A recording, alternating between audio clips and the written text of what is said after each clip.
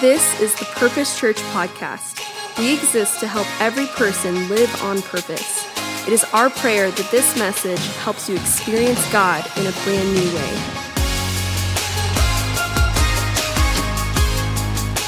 And amen. God's good when?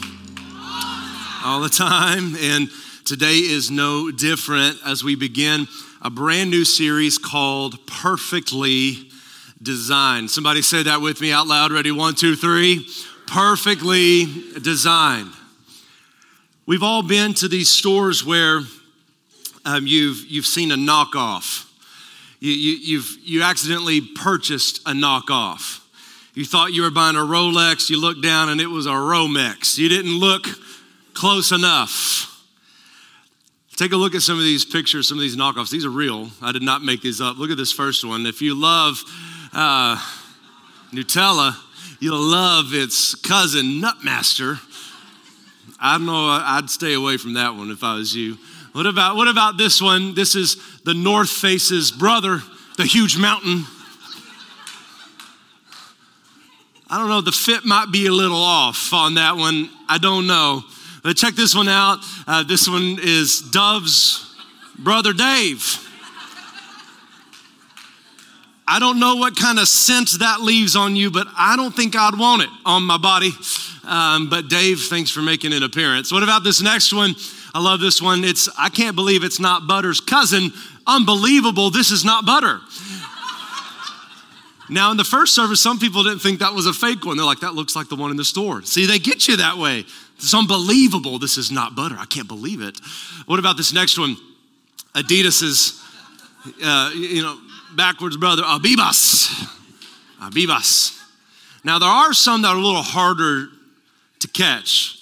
Now, if you're a shoe enthusiast, you'll appreciate this one. If you've got a pair of Nike Air Force Ones, then the one on the left is the real one. The one on the right is the fake one. Now, it's hard. This is harder, isn't it? This is a whole lot harder than Dove and Dave or North Face and the huge mountain. I mean, it's like you're like, I don't see a difference here. Well, the ones on the right you bought on Wish for $9. The ones on the left cost you a couple $100. And you're like, well, it looks the same. The color's the same. Stitching's in the same place. The metal buckle looks pretty close. Shoelaces are maybe a little different texture. The whole vent holes are all in the same place. The laces, the stitching, the depth of the engraving, you got to look close. You and I would fall victim to a fake in this circumstance. I would. And then I would just wear them and tell everybody they were real. I mean, it's like it just wouldn't even know. But how do you spot a fake? The two ways you spot a fake is through education and verification. Now, you got to be so educated that you're able to pay attention to the details. You got to know what you're looking at and looking for. You got to be able to verify the quality. You got to be able to know, like, this is not leather, this is pleather. You got to know the difference. Why does my new purse, my new Louis Vuitton smell like petroleum and not leather? You got to be educated. You got to verify the quality. Our middle child has an infatuation with shoes, primarily Jordans. He is obsessed with Air Jordans. And he got a pair for Christmas from his aunt, and I thought he was going to have a heart attack. And he knows how to spot a fake. He knows how to spot a fake. He knows, to me, they all just look like tennis shoes. I don't know, they all just look like shoes. And he's like, no, Dad, that's in the wrong place. That color doesn't belong there. That's on version whatever. And I'm like, oh my gosh, he YouTubes people like hydro dyeing shoes. And I'm like, what in the world? Why would you put brand new shoes in a bucket of water with spray paint? Like, what are you doing? But he loves shoes. He knows how to spot a fake. And you might have something in your life where you could spot the fake. There's something that you're really good at, or something that you understand deeper than most, and how to spot a fake. So The next thing would be you verify quality. You got to educate yourself, but you got to verify the authenticity. Where did it come from? Where did this thing come from? And that's what we're doing today. We're going to hopefully leave here trained on how to spot the counterfeit. We're going to leave here trained on how to take some next steps. Here's the bottom line truth for the entire series of Perfectly Designed.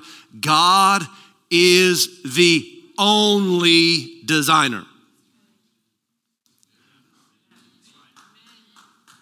The only one. He's the only designer. He's the only one that is producing authenticity and genuine design. God is the only designer, and he even was so nice to give us a user's manual. And today in the series we're beginning called Perfectly Designed, I want to lay a foundation for us today because we're going to talk about some important things in this series. In the series, we'll get a little more practical along the way, but today we got to lay a foundation. There's no 1, 2, 3 points. I didn't make anything rhyme. Like there's no alliteration today. There's just literally a story and an introduction. And I want to introduce you to something and someone. And you and I need a centered understanding of today's content in order to fully grasp the truths to come in the upcoming weeks of this series. See, we're seeking God's design for our purpose in life, our sexuality, our relationships, our homes, our parenting. And all of that comes from and is able to be truth because it comes from what is called a biblical worldview or a kingdom-centered worldview. In other words, a belief in the real thing, the authentic designer. Now, we've all drank Dr. Thunder. It's not the same. You've all drank regular Dr. Pepper that you can buy, but it's not the same as Dublin Dr. Pepper, where all my safe folks at with the real cane sugar.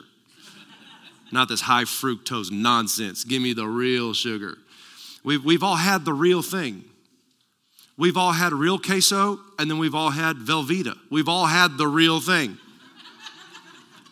We've all had salsa from Austin and salsa from San Antonio. We've all had fake and real.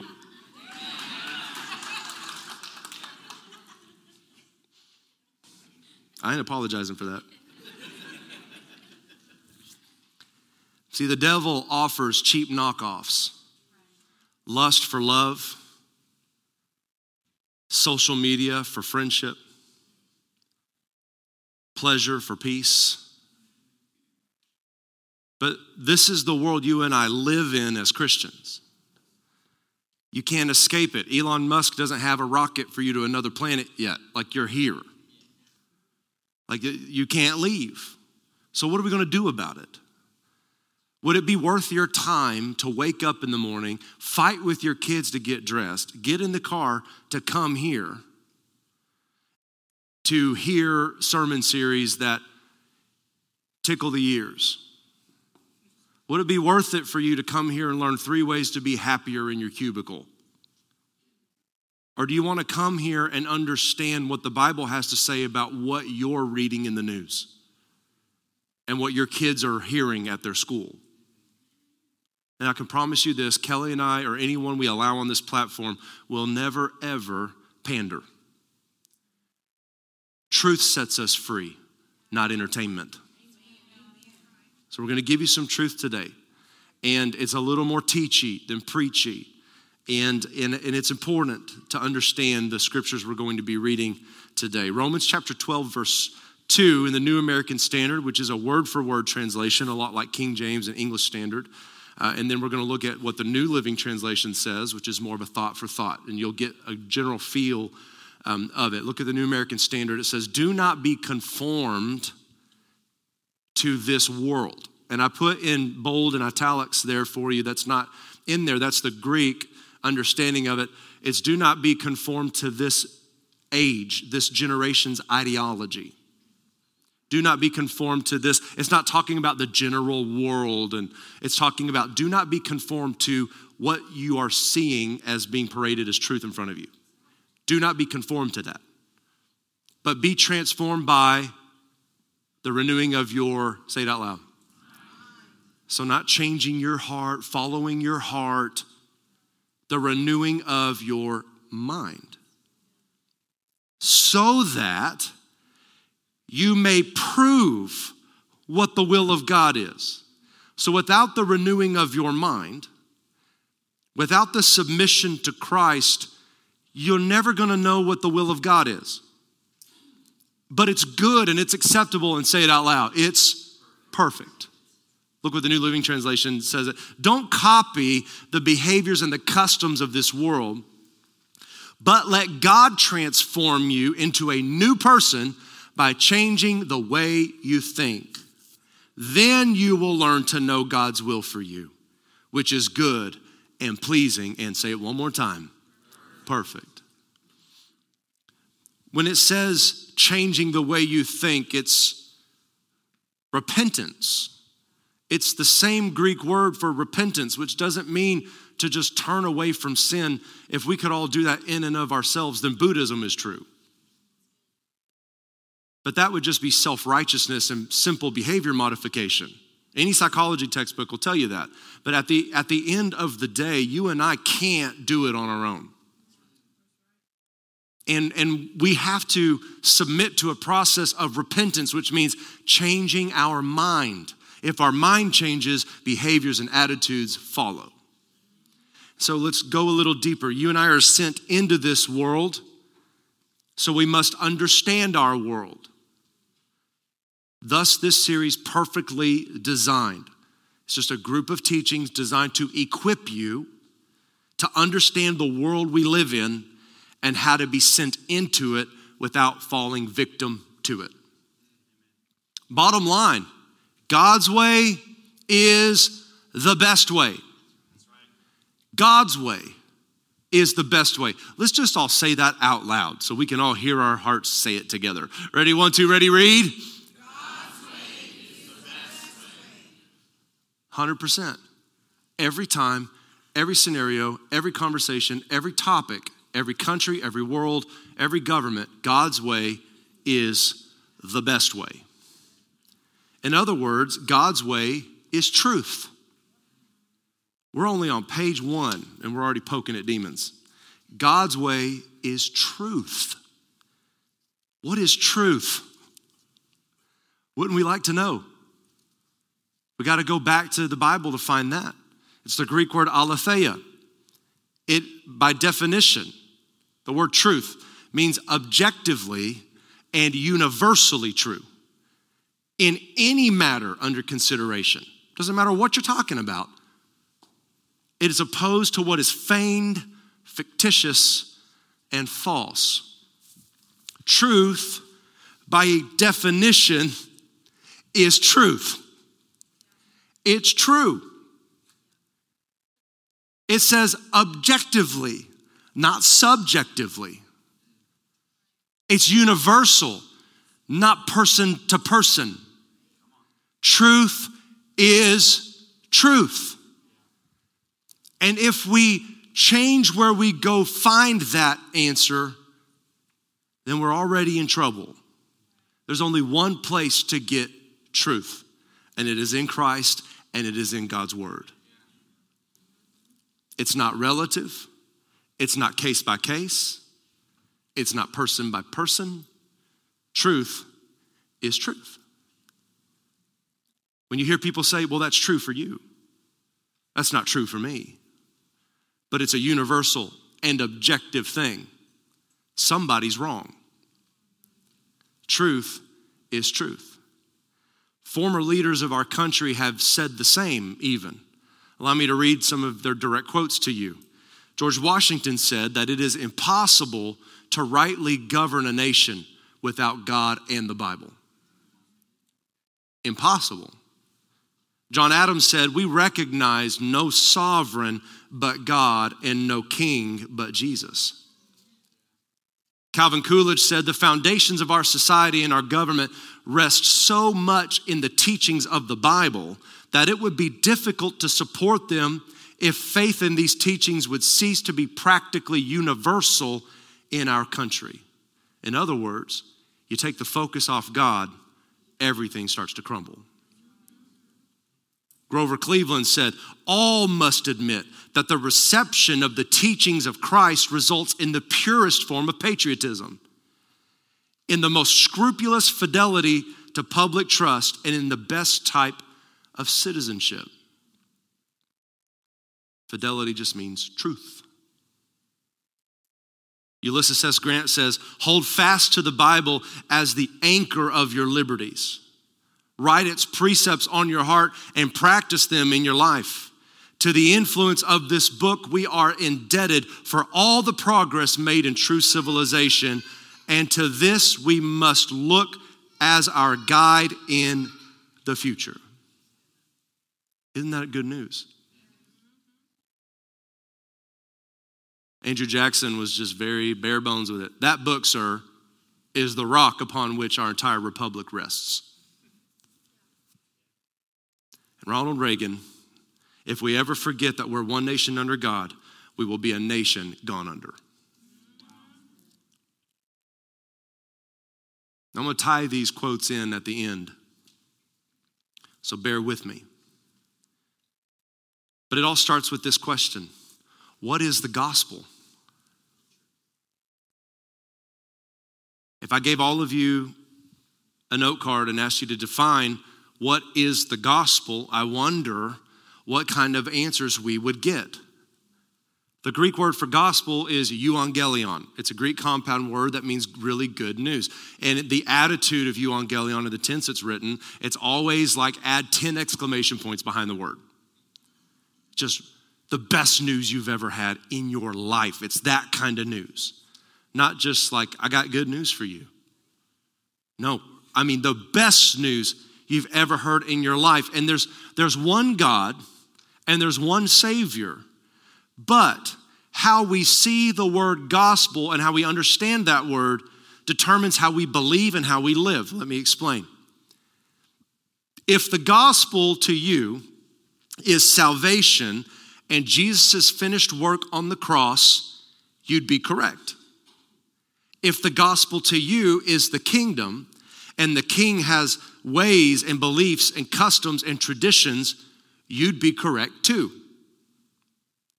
Both are correct. But the gospel of salvation is under the umbrella of the gospel of the kingdom. Jesus preached about the gospel of the kingdom.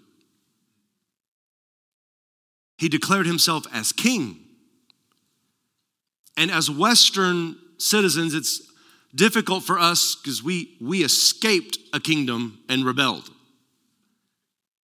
And here we are in a republic trying to understand monarchy.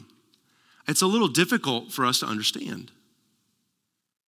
But if you only ascribe to the gospel of salvation or the gospel of the cross or the gospel of the kingdom alone, if you only ascribe to one of those, then you're missing the beauty of the kingdom. It's both and.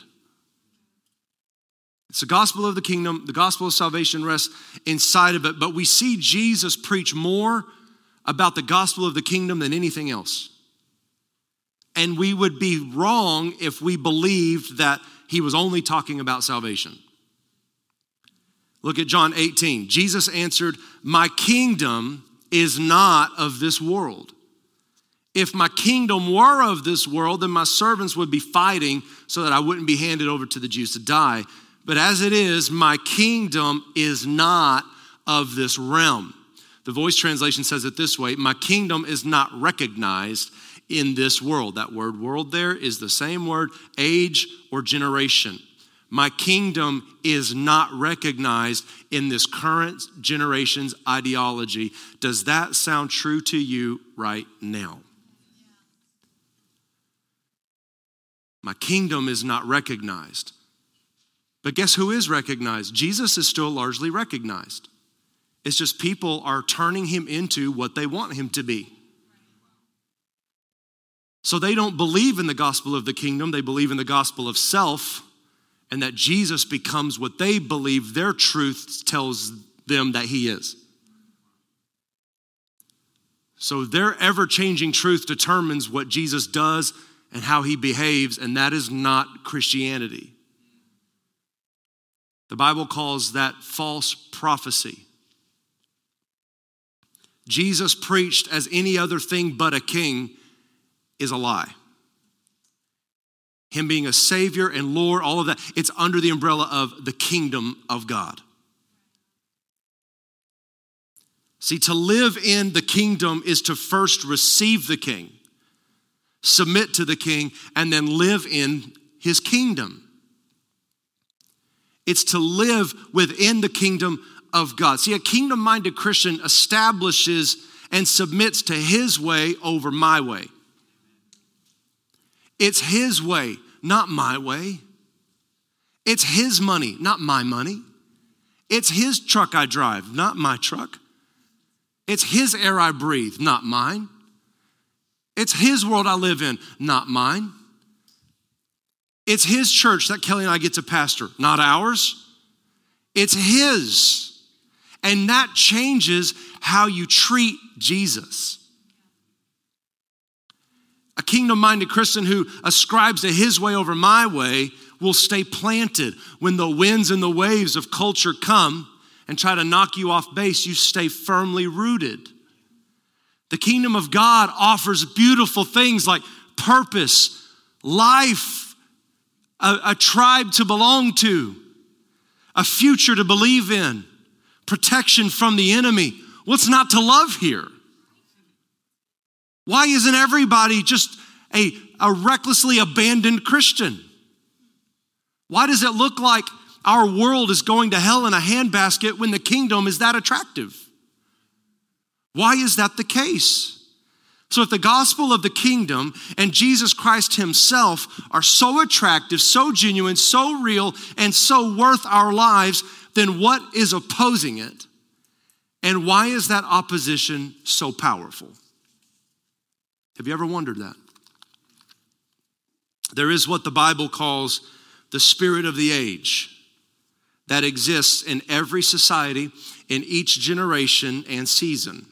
And what we're seeing right now in our culture, our city, our school districts, our nation is a very vocal and violent spirit of the age. The definition of spirit of the age, this is not a biblical definition, it's just the definition, is a set of ideas, beliefs, and aims that is typical of people in a particular period in history. So if I ask you what was the spirit of the age of the 70s, y'all be like, yeah, man. Love, man. Every generation, it's got a spirit of the age attached to it. There's a movement within generations. And sometimes it crosses generations, but there's this mindset, these belief systems, these ideologies, and the aims, which is the goals that are typical of people in a particular period in history. Now, it's not everybody, but it's largely true. The spirit of the age at work today. And I'm going to ask you to please be very open-minded and understand that everything that we are reading today is out of the Bible. And is for our benefit. The spirit of the age today, and what most scholars and pastors agree on, is the spirit of Jezebel. Now, the spirit of Jezebel, I know she's a lady in the Bible, but dudes can have the spirit of Jezebel. The spirit of Jezebel knows no gender. You've heard of the word Jezebel before. You might have even accidentally or on purpose called someone a Jezebel, of which you probably suffered the consequences of. But let's learn what this really means. So Jesus in the book of Revelation is speaking, and he is rebuking a church in Thyatira. This is 1,000 years after the actual lady Jezebel lived. She's already dead, but it's not the same person, but it's the same spirit working through other people now. So Jezebel is still there. Just like Elijah confronted the human named Jezebel in the Old Testament, Jesus now confronts Jezebel in the New Testament. He's confronting the spirit of the age. Just like Ahab tolerated the wickedness in his own kingdom, the church in Thyatira was tolerating the wickedness of the spirit of Jezebel. And now Jesus is the new Elijah confronting the same spirit in the New Testament. Okay, you tracking with me? Bottom line here, whatever you tolerate will dominate. Maybe you're like me and I'm really tired of hearing the word tolerance because it's not true. We're tolerant until I don't like you and what you stand for, then I won't tolerate you if you don't do exactly what I think you should be doing. That's not tolerance. That's abuse. That's bullying. That's manipulation. But whatever you tolerate will dominate. If you tolerate disobedience from your child, they will dominate you. Whatever you tolerate will dominate. If we don't speak, the spirit of the age will speak. If we don't lead, it will lead. If we don't activate, it will dominate. Let's look at Revelation 2. This is Jesus speaking to the church at Thyatira. Let's see what we can draw parallel to today. Jesus says, however, I have this against you. You have tolerated. That word in Greek is full pardon. You have given a full pardon to that woman, Jezebel. Jesus is speaking to the spirit, not an actual lady, who is a self-anointed prophetess. Self-anointed. I don't know about you, but I'd be a little leery of someone just self-appointing themselves as stuff. It's very manipulative at best. See, the Jezebel spirit is very spiritual and sensual. Loves to weaponize the Bible. Loves to misquote scripture. And uses God's word to manipulate and control. The Jezebel spirit is also never silent. It cannot keep its mouth shut. It is not sneaky. It is loud, and it is a force to be reckoned with. The volume is apparent of the spirit of Jezebel. It's not indifferent. It's not quiet. It is front line. There's no snipers. It's just all bazookas. The self-anointed prophetess who misleads. That word in Greek means to lead the sheep to death on purpose. Like walk them off the cliff and laugh about it. That's the attitude here. So the self-anointed prophetess who is using truth and manipulating it just enough to trick people who aren't aware of the fakes into believing that it's the real thing, leads them off the cliff on purpose. And he says, leading my followers to commit immoral sexual acts and to eat food prepared for idols. Now, the eat food prepared for idols part is literally just a cultural ideation of what we know to be wrong and we do it anyway. So even though you and I aren't eating food today for lunch that was prepared for an idol, where do we see that we have been deceived and deluded and doing evil? That's all that means. And he says in verse 21, I have provided them enough time to turn away. That's the word repent. Metanoia. Meta and noia, a Greek compound where meta is where we get the word metamorphosis. Noia is where it's gnosis. It's where we get the word, like the Greek Gnostics. It's all in your head. Like, as I think, therefore I am. You know, it's like it's all that. And the word repentance doesn't mean just to run from sin. It means to change the way you think. And Jesus is saying here, I've given so much time for people to change the way they think, but she refuses to repent. She refuses to turn. The spirit of this age, this current age, hates many things. But two primary things the spirit of this age hates authority and truth. Authority and truth. Two of the things that the kingdom of God is built upon, this spirit is completely against. Against authority. We got Elijah, 1 Kings 18. He's on Mount Carmel against 850 paid prophets. The Bible said they were on Jezebel's payroll. 850 people on Jezebel's payroll, and Elijah beats them all in a contest of calling fire down from heaven. And then Elijah takes them down to the valley, chops off all their heads. That's another sermon for another day. She's livid. She's so angry. Elijah runs and hides in a cave. She hates authority. She hates losing. She hates truth. She kills the Lord's prophets. And then she wants this guy's vineyard. His name was Naboth, and she wanted his vineyard. So she creates this scheme, and he gets killed. So she takes his grapes. If you're in authority, she hates you. If you're a manager at your job, she hates you. If you're a teacher in our educational system, she really hates you. If you're leading any person, she will not submit to any authority. The spirit of this age will not submit. The spirit of this age says something like, I will not be dominated. I will be dominant. I will dominate. It's violent. It's ferocious. It's unmistakable. It's about control at the end of the day, is it not? But Christianity is not about being in authority. It's about being under authority. Christianity is about being controlled by the Spirit, not being in control.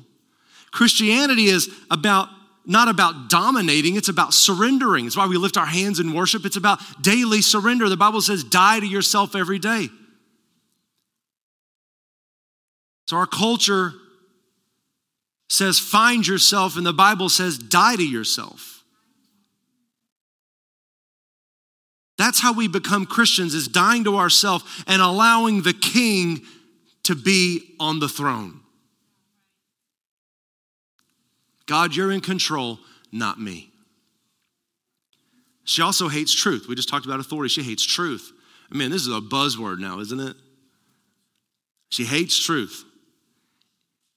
Now imagine, if your goal, though, is control, then that allows you to do or say whatever you need in order to maintain control. Jezebel doesn't live in a world of right and wrong, truth and lies. Jezebel lies. Also, when you see her in Scripture, she lies every time her mouth is opened. See, the spirit of this age says, find yourself and you find truth. Goes all the way back to when they forced us in school to read stuff about Thoreau. And you're like, ooh, that feels good. Let's go to nature and find myself. You know what I find in nature? Mosquitoes. That's what I find. Never found myself. You want to see a dad find himself? Get the kids and not sleep at night in a tent. Then you'll find dad real quick. It's like, finding myself. It's like, I don't want to, if I find myself, what am I going to find? The spirit of this age says, find yourself and find truth. But the Bible says that when we look into ourselves, we will only find depravity in need of saving. So we're teaching our children to find themselves, to express themselves, to be themselves. And some of you are like, yeah, that sounds great. Wait until I preach on parenting next week. I've got some video clips to show you that'll make your toenails curl about what our children are hearing every day. Find yourself, be yourself, express yourself. And then if you don't like what you found, mutilate your body to be something else.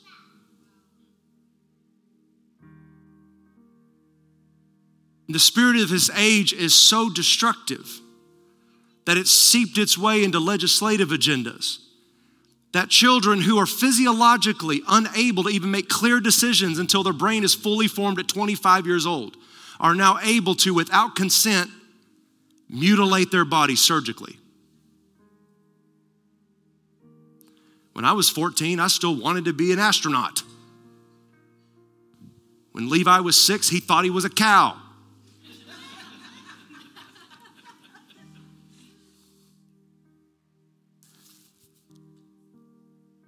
When we find ourselves, we only find depravity because the Bible says we were born sinners in need of a Savior. Now, I'm all about personality tests and like learning how to live in the world smarter and all of that. I get it. But never one time has the Enneagram told me who I am. It's just told me the dumb things I do a lot and why I do it. It's not who I am. I'm a child of God that was redeemed by God. And I live in the kingdom under a king. I didn't elect him. I can't impeach him. He's on the throne no matter if I like it or not. I can't change that. But I'm not about expressing myself. I want to express Christ. I'm not about finding myself. I'm about finding more of Jesus. And in Jesus, I find meaning. See, the result of the spirit of the age is what we're about to read in Romans 1. Paul is speaking to the Romans, and this is where it ties in from the beginning, whose government paved the way legislatively for human depravity. Is this drawing any conclusions here for you? And Romans chapter 1 is still true today and tells us what the result is of that road being paved. It's amazing how the Bible is still true thousands of years later and fits every circumstance. And as I read this, I ask that you would open up your hearts and minds. And I'm going to ask the band to go ahead and come on out and get ready to help me end the service. Look at Romans 1. Claiming to be wise, they instead became utter fools.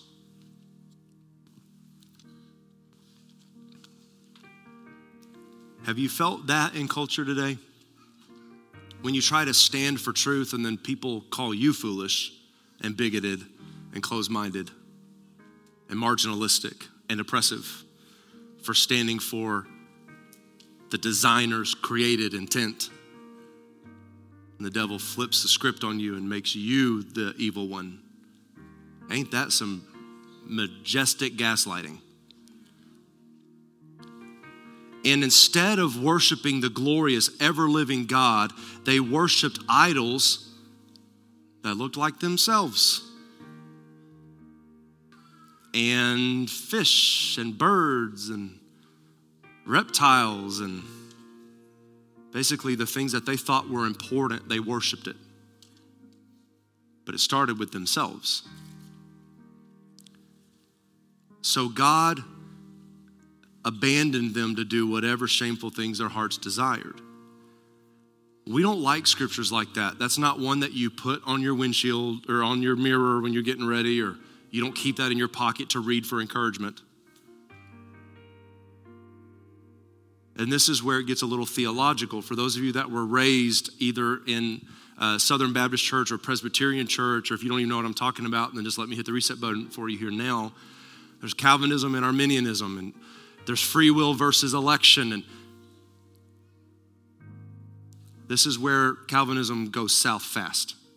Because if we were all created by God on purpose, which hopefully we all believe that the Big Bang Theory is not right, you all weren't a monkey at one point, God made you on purpose.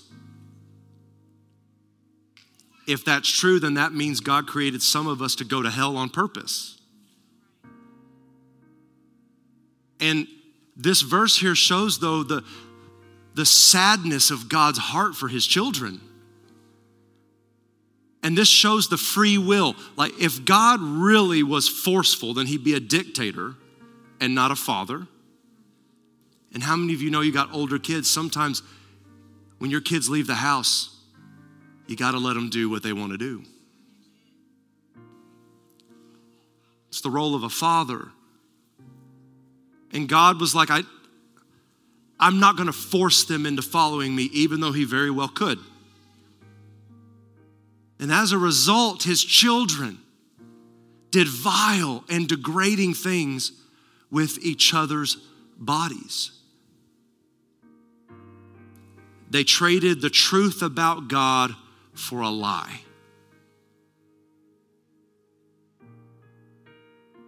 Even like we have the King James Bible, which is very close to New American Standard, ESV, NRSV, all of those, they're very close word for word. But there's a Bible out called the Queen James Bible where Jesus is homosexual and James and John and all the disciples are gay. We have traded truth for lies, and we have manipulated the Savior into our own idol. Even the women turned against the natural way to have sex and instead indulged in sex with each other. And the men, instead of having normal sexual relations with women, burned with lust for each other. Men did shameful things with other men, and as a result of this sin, they suffered within themselves the penalty of their sin. The Bible says that the penalty of sin is what? Death.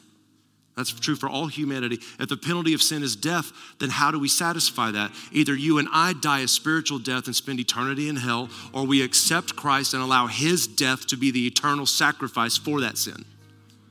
That's Christianity. If someone offered to pay off your mortgage, you were like, nah, I got it. Imagine that times a bajillion percent. It's unthinkable that we as humans think we could ever pay for the penalty of sin. But when the Bible says next, they thought it was foolish to acknowledge God.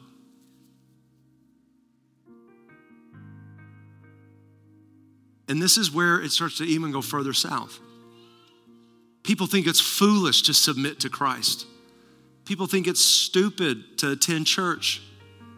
People think Christianity is this thing that you can check a box, and the average American Christian only comes to church now once or twice a month.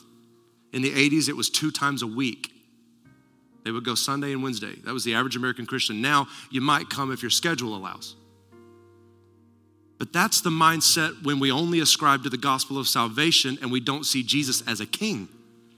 If he's a king and I live in his kingdom, then I submit to the ways of the kingdom. And what he says is best if we see him as king. But if we only see Jesus as a get out of hell free card, then we can never live a kingdom life on earth. Are you tracking with me? So if we think it's foolish to acknowledge God, then we're abandoned to our foolish thinking. And we do things that should never be done. Their lives become full of every kind of wickedness, sin, greed, hate, envy, murder, quarreling, deception, malicious behavior, and gossip. In other words, one sin begets another sin, begets another sin, begets another sin. It's all tied together. And this is where, let me be very honest with you, this message has been heavy on my heart. I sent my sermon notes to the prayer team days ago and said, can you all read this and pray over it a lot? Because I felt the weight of this. Because the next lines I'm going to read are where most churches stop reading. Because it doesn't seem nice. But I promise you that you will never, ever be pandered to from this platform.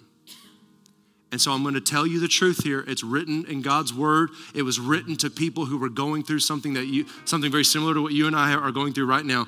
He says that if we don't acknowledge God and we reject God and we claim to be wise, but instead we're foolish and we trade the truth of God for a lie, here's who we are. We're backstabbers, haters of God, insolent, proud, boastful. They invent new ways of sinning. There are things my children come home and tell me that Kelly and I didn't have to deal with as youth pastors. I'm like, I never had a teenager say that. In 10 years of youth ministry, never heard that before.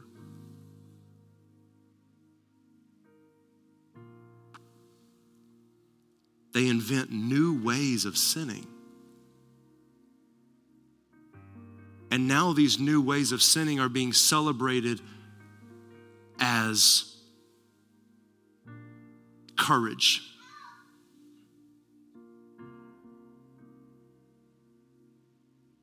The stakes are higher than they've ever been before. He says they refuse to understand, break their promises, heartless, and have no mercy. But do you see how the devil flips it, where if you speak truth, now you're heartless and have no mercy? So the devil has made it to where if you don't agree with sin, now you're heartless and merciless. They know God's justice requires those to die, like our sin leads us to death. They know that that's true.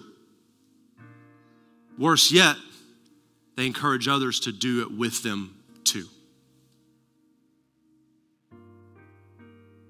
Most of the largest denominations in the United States have been in decline for 3 decades.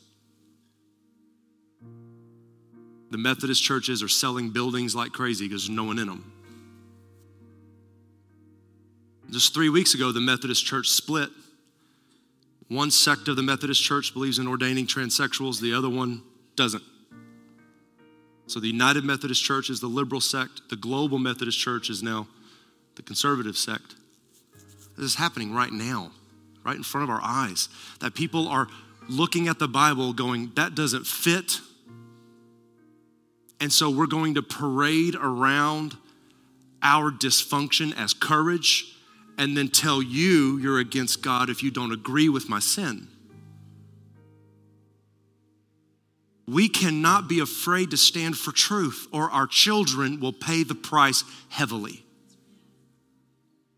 And I know this isn't a feel-good message, and I know you're not going to go home and go, man, I feel better. I know that. I would rather have fun. I love to have fun. I'm a type 3 on the Enneagram. Chaos and volume and loudness is awesome. I love to party, but guys, we can't. We can't just come in here and dance around and sing Days of Elijah and hit each other with flags and tambourines and let our children think they're animals. And let our children think they can mutilate their bodies because someone on TikTok told them it was true. We need the kingdom. We need the king. Because the kingdom of God is truth. And the kingdom of God is welcoming us in with open gates to come in and find the safety and the protection. His way is the best way. Always. Does that mean it's the easiest way? Absolutely not. But is it the best way? Yes. The best things are worth waiting for. And God's way is the best way. So I want you to go all in on these upcoming events. Part of this series is equipping you. And we're flying people in for this stuff. We're wanting to equip you in the best way possible. The first thing is tonight. It's Growth Track tonight. It's about taking your next step into making a difference with your life. Why? Because now more than ever, your children need to see you focusing on an eternal purpose. You had plans to mow the lawn today? Not anymore. The lawn will be long tomorrow. But Growth Track's today. Come and meet some people. We had people sign up for Growth Track during the service because they responded to this message in first service. Get there. It's too important. Do you want your children to say about you on your deathbed, they were a hard worker? Well, good. Or do you want them to say, I am a child of God and my children know God and their grandchildren know God because they stood for the kingdom of God? This might be a morbid way to say it, but give them too much material to talk about at your funeral. Give them too much. Come tonight. The next thing is Parent University. Guys, if you can hear this message about what culture's doing to our children and then say, I don't want equipped, I don't understand that personally, to be honest. It's free, even. Your kids are gonna have a big party. We got all this stuff planned. Kirk and Debbie Freeman are coming to speak to us. They've raised children who've made it through this and they still love Jesus. I wanna learn from people like that. I got a daughter who's going into junior high next year. I'll be on the front row. I need to know what's up. Sign up for that today. And then the next one is the Made to Last Marriage Conference.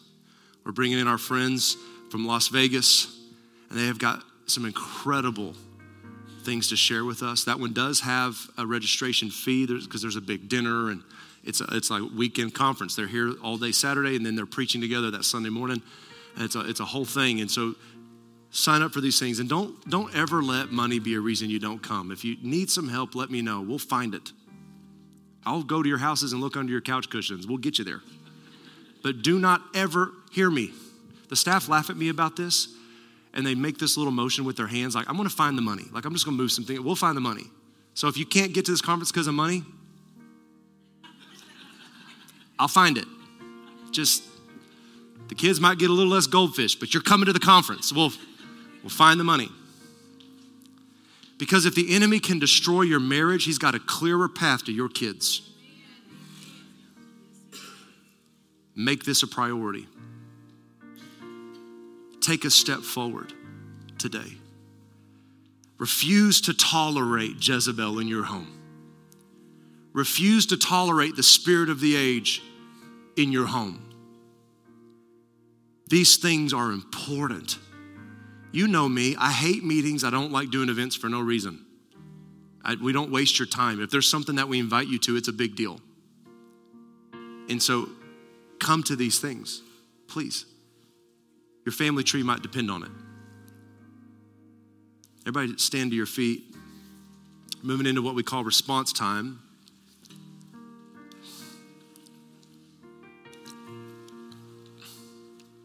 Here's a couple things about responding to today. Number one, we need to repent. Which means what? Change the way we think. We need to repent for tolerating the spirit of the age in our homes. We need to reset our attitude towards the things of God. The things of God are not subjective. Truth is truth, and it's objective and universal. So we need to reset our attitude toward that. And then we need to refocus. We need to get ourselves equipped. Pre-decide right now to attend everything offered to you. And here's the deal. I'll make you this promise. If you think it was awful and made you worse, I'll give you all your money back. Pre-decide. Well, Landon, that's my me time. Is that what you want them to say at your funeral? They really enjoyed their me time. Are you going to stand for your generation and your children and your grandchildren and your great-grandchildren? Because the devil's not taking a break. He is never taking a vacation. And the kingdom of God offers you something way more beautiful than you could make up on your own. We need truth. We need the kingdom. So as the prayer partners come down, we've got communion right here next to the speakers. And there's going to be a prayer partner there. They're going to tear the bread off. They're going to dip it for you, and they're going to hand it to you. That's just a reminder of the body that was broken for you, the body of Christ that was broken for you, brutally broken for you, and the blood of Christ that was spilled, every last drop, for your sins to be forgiven. No one else in this world has ever loved you that much. And Jesus did that for you, and he's been looking for you. And today you have a chance to come make him your Lord and Savior today. And then the prayer partners are here to pray for you for anything that you need. Anything that you need. You want to make Jesus Christ your Lord and Savior? Come down and pray with them. Say, I'm ready to receive Jesus as my King. They'll pray a prayer of faith with you and you'll be saved and heaven will have a party and the devil gets a black eye. Do you need prayer for healing? Come ask them. Pray for healing of this part of my body, or maybe healing for someone else, or it's something, whatever's bothering you, if it's your marriage, if it's your children, whatever it is, they want to pray faith with you. And then after I pray, the band's going to start singing and the altars will be open. Come and respond. The devil is hoping that you stay in that chair. He's hoping that you act like the Romans did and refuse to stand. He's hoping that you sit there in your pride and refuse to acknowledge the lordship of Christ. He's hoping that you leave here the same. Don't let him win. Your life, your family tree depends on your response in moments like this. Landon, that's heavy. Well, we're not after growing the church numerically. That's God's job. He sends whoever he wants. The American church got it backwards when we started to entertain and fill seats. And then when COVID hit, 65% of church attenders quit on God because they were connected to a program, not the Savior. And we will not pander or perform. This is a time for you to come and receive truth. That's what this is for. Wrestle with it. This is Christianity, guys. This is Christianity. Father, in this moment, I pray that our hearts and minds are wide open and that you would give us the courage and the boldness to take a step forward today. And God, I'm so proud of these people in this room. And Lord, I pray that as they sat here and so graciously listened to a very countercultural message, that you would protect their heart and mind with truth, and that you would give them courage to take a step forward today because you created them on purpose for a purpose, and they're in this room on purpose. And we will see our generation won for Christ. We will see Jezebel removed from our children because we're going to take a stand and be courageous. So Lord, bless these people as they respond today. In Jesus' name, amen. The altars are now open. Come respond. We'll end the service here shortly. Thank you for listening to the Purpose Church podcast. If God used this message to impact your life, tell us your story by emailing mystory@thepurposechurch.com. Be sure to follow us on social media and check out our website at thepurposechurch.com to get connected and receive all the latest information.